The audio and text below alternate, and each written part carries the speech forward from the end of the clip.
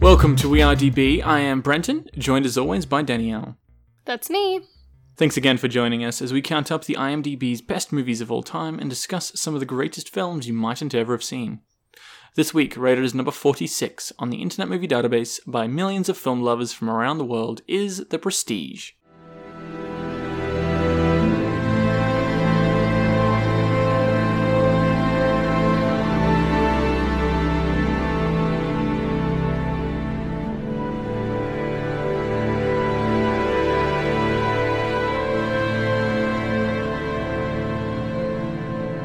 Released in 2006, starring Christian Bale and Hugh Jackman as the two leads, The Prestige is a thriller, I guess? I don't know what genre this would be. No, it's a drama. Mystery drama? Yeah. It's not a thriller. Set in Victorian-era London. Based on the 1995 novel of the same name by Christopher Priest, The Prestige is written for the screen by Jonathan and Christopher Nolan, and is co-produced and directed by Christopher Nolan. Now, Jonathan Nolan has helped write a lot of his brother's projects before, including this, Memento, the Dark Knight trilogy, and Interstellar.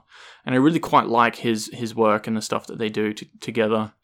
And I think Christopher Nolan is really going to go down in history as one of the greats. We've spoken about Nolan's work quite a lot on this podcast, and I think that's because he has one of the highest percentage of films in the top 100. Probably because he's one of the most, prolific directors working today. More about quality than quantity with Nolan. He really does kind of have his own flavor, almost in the same way that Tarantino does. You can pick a Nolan film in the same way you can pick a Tarantino film. Not that they're at all the same, but... You know what I think that flavor actually is his use of time. Every single one of his movies, even the ones that you wouldn't even think of, like The Dark Knight, uses time in interesting ways. And it's weird that, what's your flavor as a director? It's time. It's the concept of time. It's how I use it. It's how I make non-linear story structures. It's a weird answer to that, but that's basically who he is. His new one, Tenet, is going to be very interesting, exploring that sort of element of time as well. Because The Prestige is, all over the place. It's very non-linear. But I made a note of, right from when I started watching it this time, because this is the second time I've seen it and the third time you've seen it. Yes. I was like, it starts here? It's weird because I remembered the story very, very linearly and chronologically, and it's not at all presented that way. It bounces all over the place. And for how much it moves around, I found it incredibly easy to follow. It is, isn't it? Which is really interesting because I thought to myself, if you hadn't seen this before, it'd be so confusing because the shifts, the cuts in time, they're not well defined. You know? There's not a lot of changes to, say, facial hair or styles or wealth to indicate that something has changed, that time has passed, or that you're back. There's a little bit of that, but not as much as you would typically expect. Yeah, even though it's all shuffled around, it's done in a really quite clever way.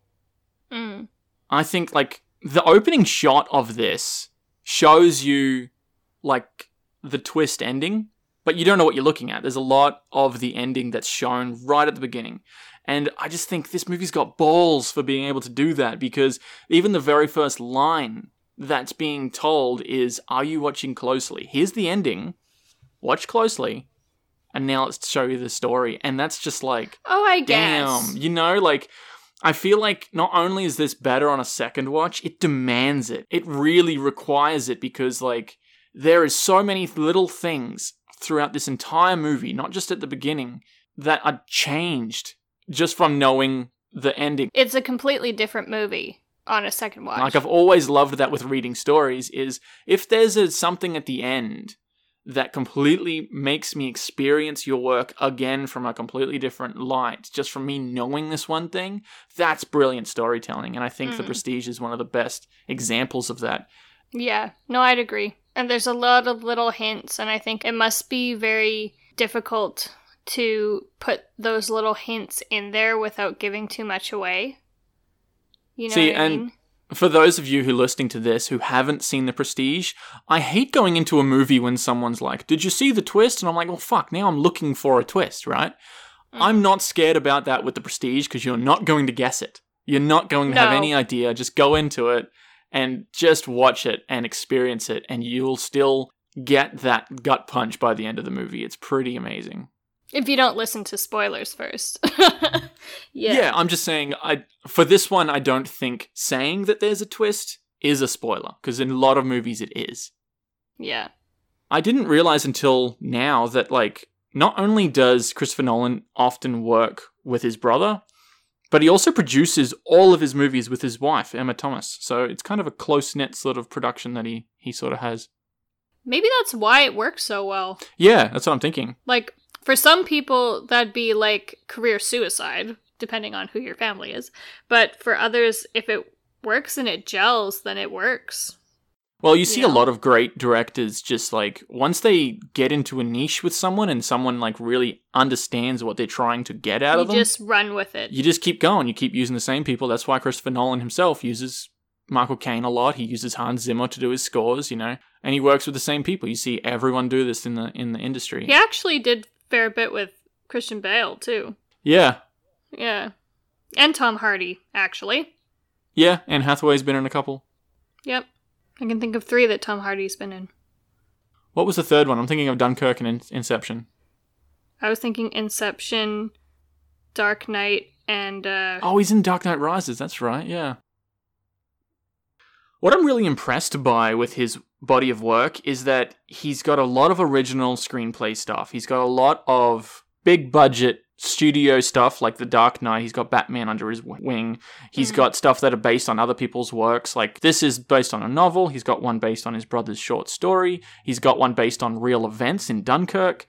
And yet, all of these different origins where these stories are coming from, he's able to bring his own twist to it and make it his own. And I think that's really impressive. Like, for someone to make a Batman movie feel like their own is really impressive. And I really hope that Matt Reeves is going to do that with the new Batman that's coming up. I feel like he has the opportunity to, more than a lot of people have with big properties like that. Well, and honestly, I feel like the fact that Nolan made that Batman movie made the movie. You know what I mean? Like, it made it... Yeah, if anyone else tried to do that Dark Knight movie, it wouldn't be nearly as good. Well, and there's something about it where it's like, you look at it and you're like, if you figure out it's Nolan, it's like, oh, duh, of course it is. But on first watch, if you didn't know, it still fits into the box office sphere of what Hollywood and superhero movies want to be.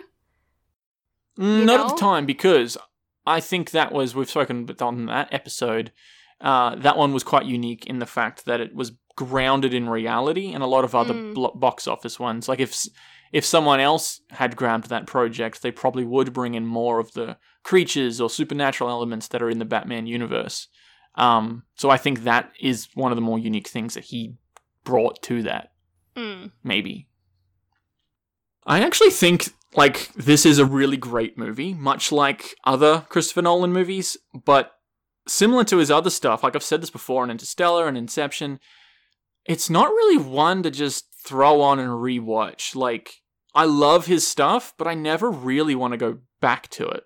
We had to psych ourselves up so much to go watch this again, and then it was fine. But, like, I just remember thinking, like, fuck, like, I don't feel like watching this mindfuck thing today. Yeah. you know? We've had a busy week, and this movie is actually really deep. It's deeper than you might originally think. This is actually, like, really messed up, and it kind of needs to be analyzed a little bit as to what is actually going on here. And I was going to say it's impressive because the premise is actually surprisingly simple, but that's probably why Nolan's able to explore and deepen the meaning around that premise, is because it is such a simple premise. Whereas if it was a complex story, there wouldn't be as much room for that, you know, like Interstellar. Without making it like, yeah, you know, like that was more about the story and not the meaning of the story. This is a lot more about the emotions and the meaning and thinking about how do the characters feel, because premise is very simple. compared to a lot of other Christopher Nolan movies, these characters are more fleshed out and more in-depth than a lot of other ones. I would even say more so than Leo DiCaprio's Cobb. Maybe the character that's in Memento has as much, but like, just from watching these two guys, particularly Hugh Jackman's character, he's got a lot behind him. Like, he's really fleshed out the character.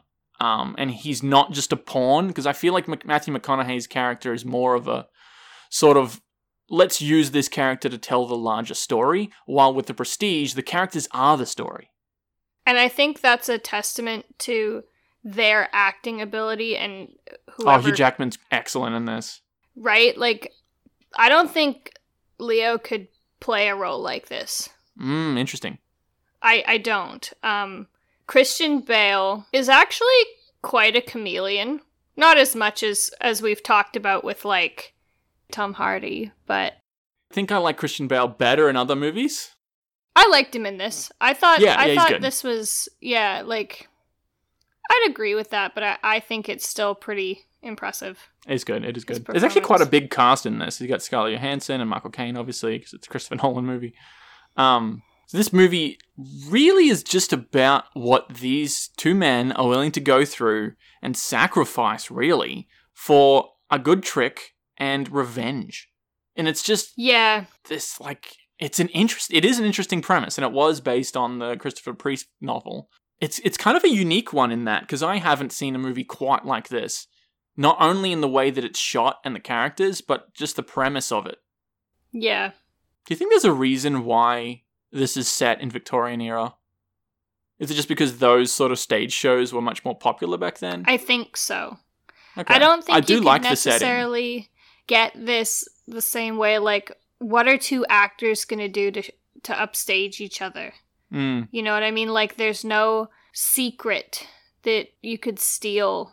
You know, there's, in a lot of other professions, there's no trick of the trade that you could take. You know what I mean? That would, like, totally undermine someone's career. See, that's why I think this is quite unique and an interesting premise. And there's also not a lot of things where you're actually, like, risking your life.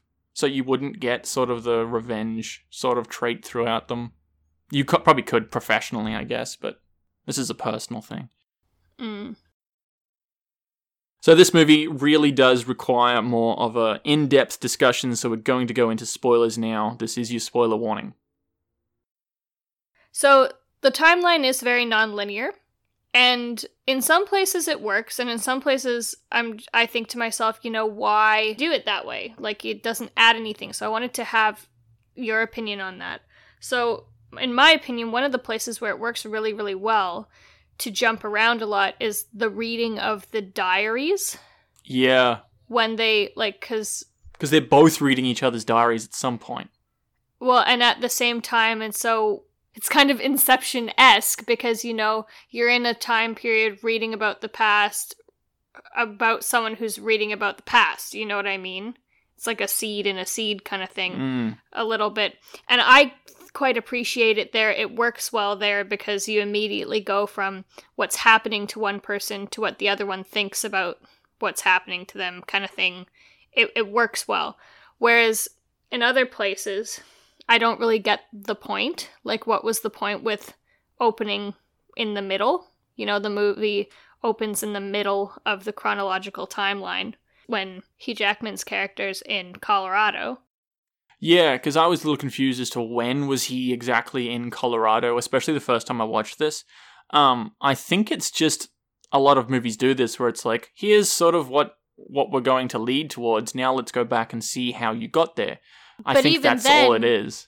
It wasn't even really a let's lead toward this worthy moment. Yeah. You know what I mean? No, so I agree. It makes me wonder, like, well, why pick that one? Because other times it's like, oh, obviously this is significant. Maybe it was just Nolan showing you what happens towards the end of this movie and saying, just look closely. I don't know.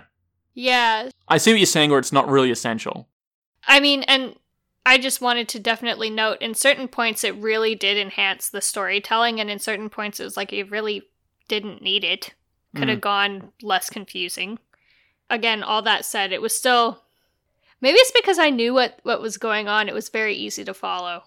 It was very surprising to me that it opened at that point, because I'm like, I remember this, and I don't remember it happening here. You know? Yeah. Yeah.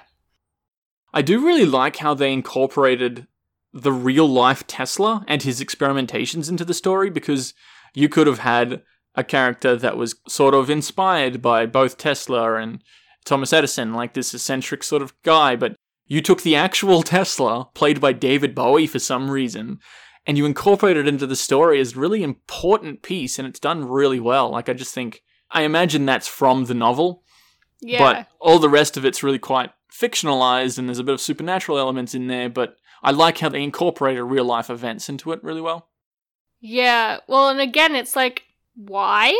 Because this movie spends so much time, honestly, in reality and creating illusions to jump into the supernatural and the metaphysical. It is a little bit it's a jarring. Weird jump. Like, to me, it's kind of Green Mile-esque. It is, and we spoke about in the Green Mile episode, I like my movies to be either one or the other. I don't like one that's a serious drama where it's following along with these characters and then boom, there's a supernatural thing, because it really takes me out of it. See, that being taken out of it, that's how I felt with this one the first time I watched it. I didn't feel that way with the Green Mile, but with this one, you're going along and you're so... And it's a good, 3/4 of the movie before those elements are introduced to it.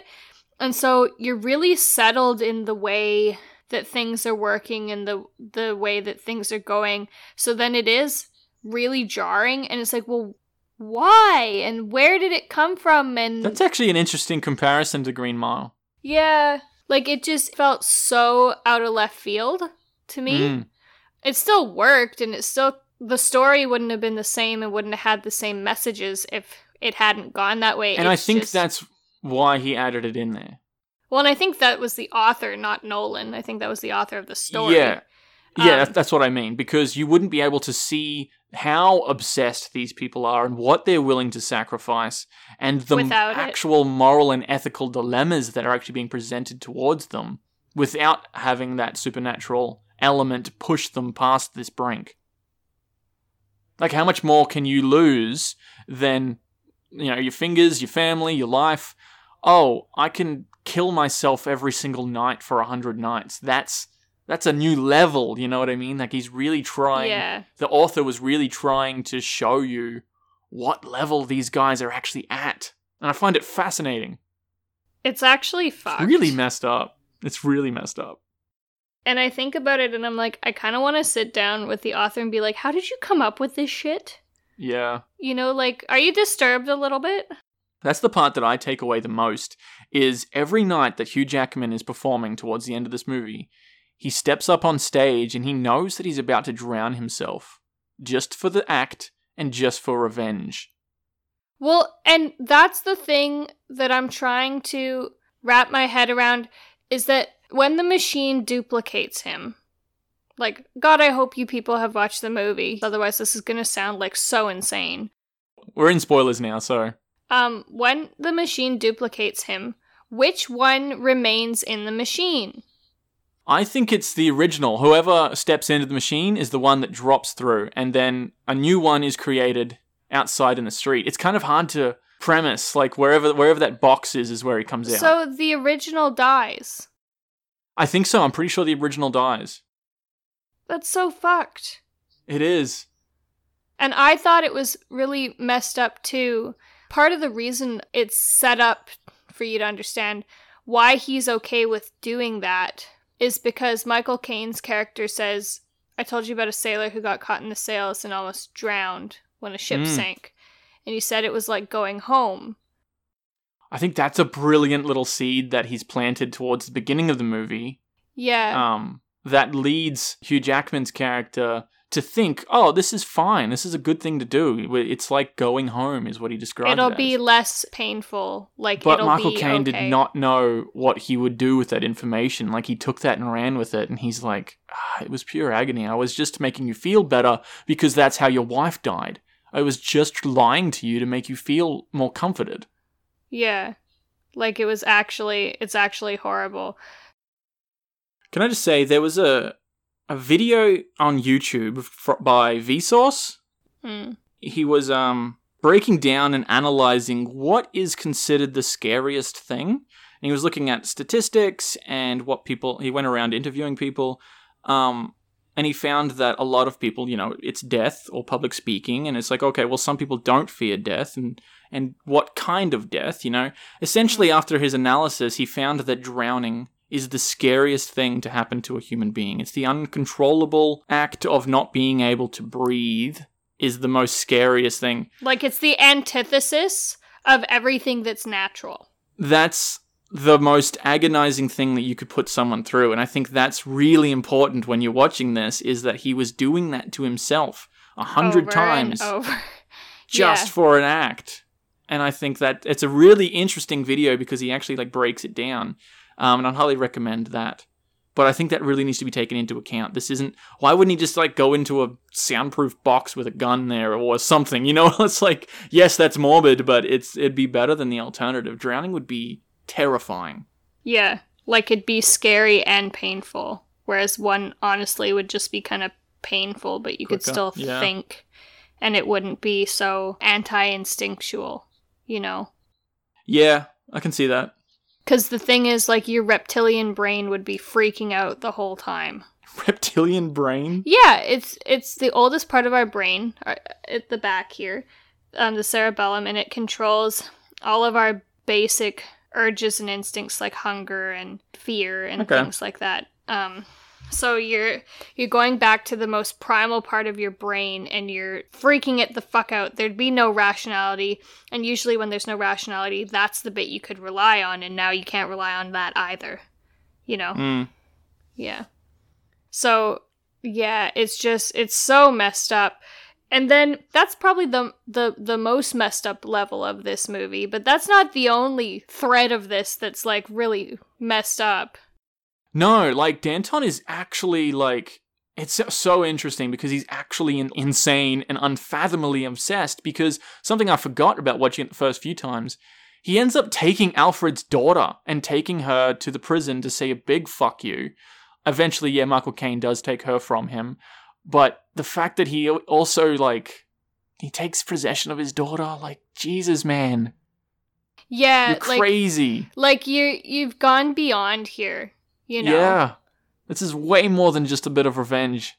And I don't even think that Christian Bale's character in the beginning meant to kill her. He wasn't trying to. What he was actually trying to do was make the trick better. Because they're saying, the slip knot isn't strong enough. If it fails, she'll fall and she'll break her leg. So he's trying... I don't think he deserved all the shit that these people go through. Well, and the thing, too, is, you look at the tit for tats and they're never equal. Yeah, they're all just escalating. I killed your wife by accident, but you tried to kill me. So I lose some fingers. So I'm gonna get you back because you tried to kill me and I lost some fingers, but also, I killed your wife, so you should probably be fair enough. But it doesn't end there. It just keeps going and going. And it's well, you're trying to steal my trick, so I'm gonna steal your daughter. It's just, it's a lot of, get some perspective, people. He uses one of these multiple duplicates that he's creating to frame him, get him sentenced to death, and then while he's on death row, he goes and visits him as a big, fuck you, I'm still alive. And then Bale's brother goes and shoots him as a big fuck you to you. You just... Oh, this is a good movie. So, and that is... Da-da-da-da. Here's the big twist, is that there's no one Alfred. I like to say there's Albert and Frederick. They're twins. Yeah, because one of them was called Freddy. But, yeah. So it's almost like they amalgamated them.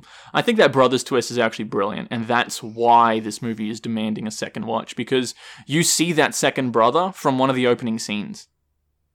Yeah. He's just covered in makeup and hair and stuff, and you don't realize, and it's oh, fuck. The cool thing, so they call him Fallon. You look at him, and it's you can't tell. You can't tell that that's Christian Bale. If you look at the eyes, which they make a point of covering with glasses and a hat, you can't tell that it's him. I specifically looked, and I'm I definitely wouldn't have caught that the first watch. Definitely not. So, just the fact that I wonder, which one proposed the idea first? Because it wouldn't have necessarily come to them, unanimously in a vision at the same time. Well, I was wondering, why wouldn't you have one brother who's always in makeup and he plays that other character when they're out, instead of trying two people living one life? Why would you try to have them married to the same woman, having the same kid? That's a good question. How about behind closed doors, you be whoever you want, but whenever you're out, one is always the makeup. One is always the guy who comes out of the box. Instead of doing the switcheroo, because that just messes everything around, and you wouldn't have to chop your fingers off. Like, why would you try to even pull that off for years and years? Because it was probably fun. You reckon? Like, it was all part of it. Sounds extremely demanding, and everyone that you come in contact with, you're just sending through this hell grinder of torment. Yeah. It pushes their wife to suicide. Well, they said we each had half a life and that was enough for us. Okay. Because they were devoted to the trick, which to me in itself is like unhealthy to be that devoted to anything. Obsessed. And that's what David Bowie says a lot. Yeah, like there's passion and then there's obsession, and that's obsession. Yeah. And I do like how Tesla was saying those sort of things. I just wonder, like, when did this come to you? Because even in the beginning, when he says, I've got a trick, like, they're already hiding each other. Yeah, that's a good point. Like, how long have they been doing it for? The fact that they've been working together for God knows how long, and that hasn't been revealed. Yeah. So they were in on it from the very beginning. Do you think they'd been in on it since they were teenagers, or since the one of them got into a stage show? I'm thinking since one of them got into a stage show. I think so. God, it's messed up. I'm trying to think of, like, there's so many thoughts I have around that I'm trying to just... There's a bit that really stuck with me that Tesla says, and it became really kind of the mantra of this movie. And so Tesla says to Danton, man's reach exceeds his grasp, but his grasp exceeds his nerve. And Danton goes on later to say man's reach exceeds his imagination. And I just think, if you sit down and pick apart and think about it, like, it's very, kind of the whole theme of the movie. Very profound. Yes. Like, those statements are the theme behind everything that happens in this movie. Man's reach exceeds his grasp. What he can hope to achieve exceeds what he can actually achieve and hold on to. And what he can actually achieve is more than he probably should be. And what he's willing to do. Yeah. And by the end, he's saying what he can actually reach for and get to exceeds what he could have possibly imagined. Or anyone could. The fact that you don't generally get there is a good thing. Yeah, that's what Tesla was saying. Yep. I really like the way Tesla was actually displayed in this, and the fact that they got David Bowie to do it. I just think that he was wonderful. He was. He has done acting stuff before, but yeah, it's always, when I watch this, I'm like, oh yeah, David Bowie. It's so strange, because it is kind of a quiet, more timid sort of character, and not the eccentric persona that we know of as David Bowie. But I really do like the way that it's acted and the character is portrayed, because he has a lot of good things to say, and he's seen as very brilliant.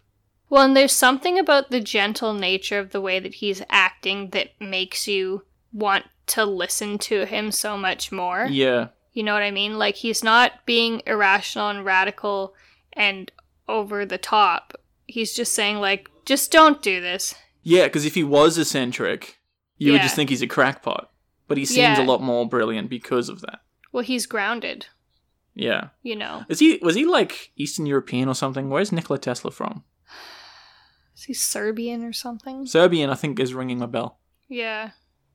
I don't know if I have anything else to say about this. I really like it. I think it's really messed up, and it's got a lot more to say. If you haven't seen this a second time, go out and watch it. Yeah, because I promise you it's a totally different movie on a second watch. Absolutely. It really 100%. is, because we both had this experience where we thought it was more linear than what it was, and on the second watch we were like, oh, I don't remember this in the order that it is. Which is, like, a really strange takeaway. Like, that's not something typical. And I think it kind of is a testament to the way that Nolan can work with time.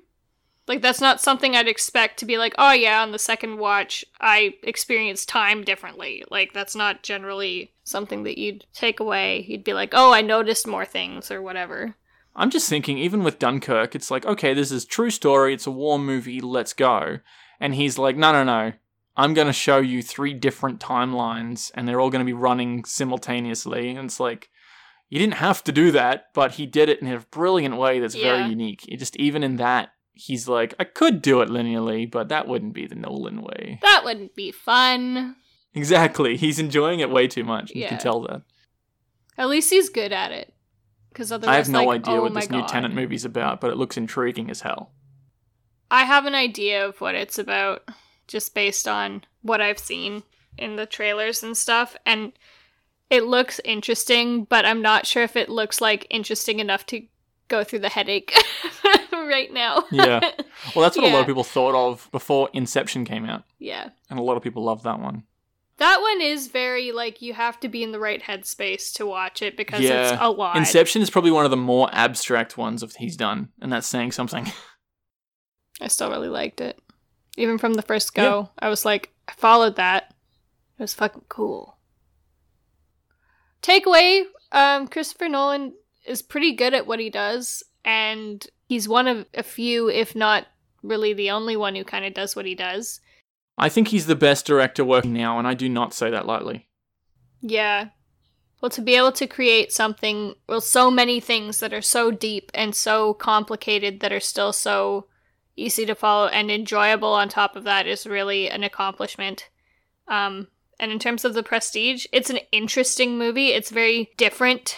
I think it's still entertaining, though it's not one I would initially go out to see to be entertained. But it's not a thinker in the traditional sense either. It's a feeler, honestly.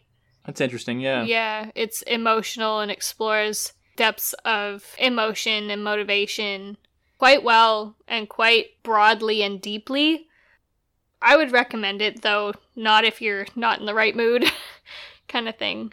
I think it deserves to be one of, like, what's this at? What number is this? 46. Any Nolan movies absolutely deserve to be in the top 100. Well, he's made 50. Like 8 movies, and 7 of them are in the top 250. Yeah. A lot of them are in the top 100. Yeah. So he's got a better batting average than someone like Scorsese or Spielberg, Kubrick, which is impressive. He pretty much hasn't missed.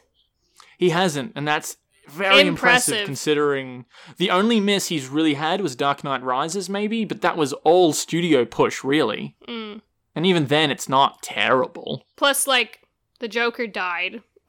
So exactly, yes. He would have had lots of plans as to what to do with the Dark Knight sequel had Ledger not have died, so he was kind of pushed into a corner with that one, so I'm very eager to see anything that he touches from now on. Yeah, cool. We have been Danielle and Brenton this week. Thanks for joining us. Feel free to subscribe wherever you get your podcasts. Check us out on all the socials. We're most active on Instagram. You can follow us on Facebook, comment on SoundCloud or YouTube, or support us on Patreon. And until next week, thanks for listening.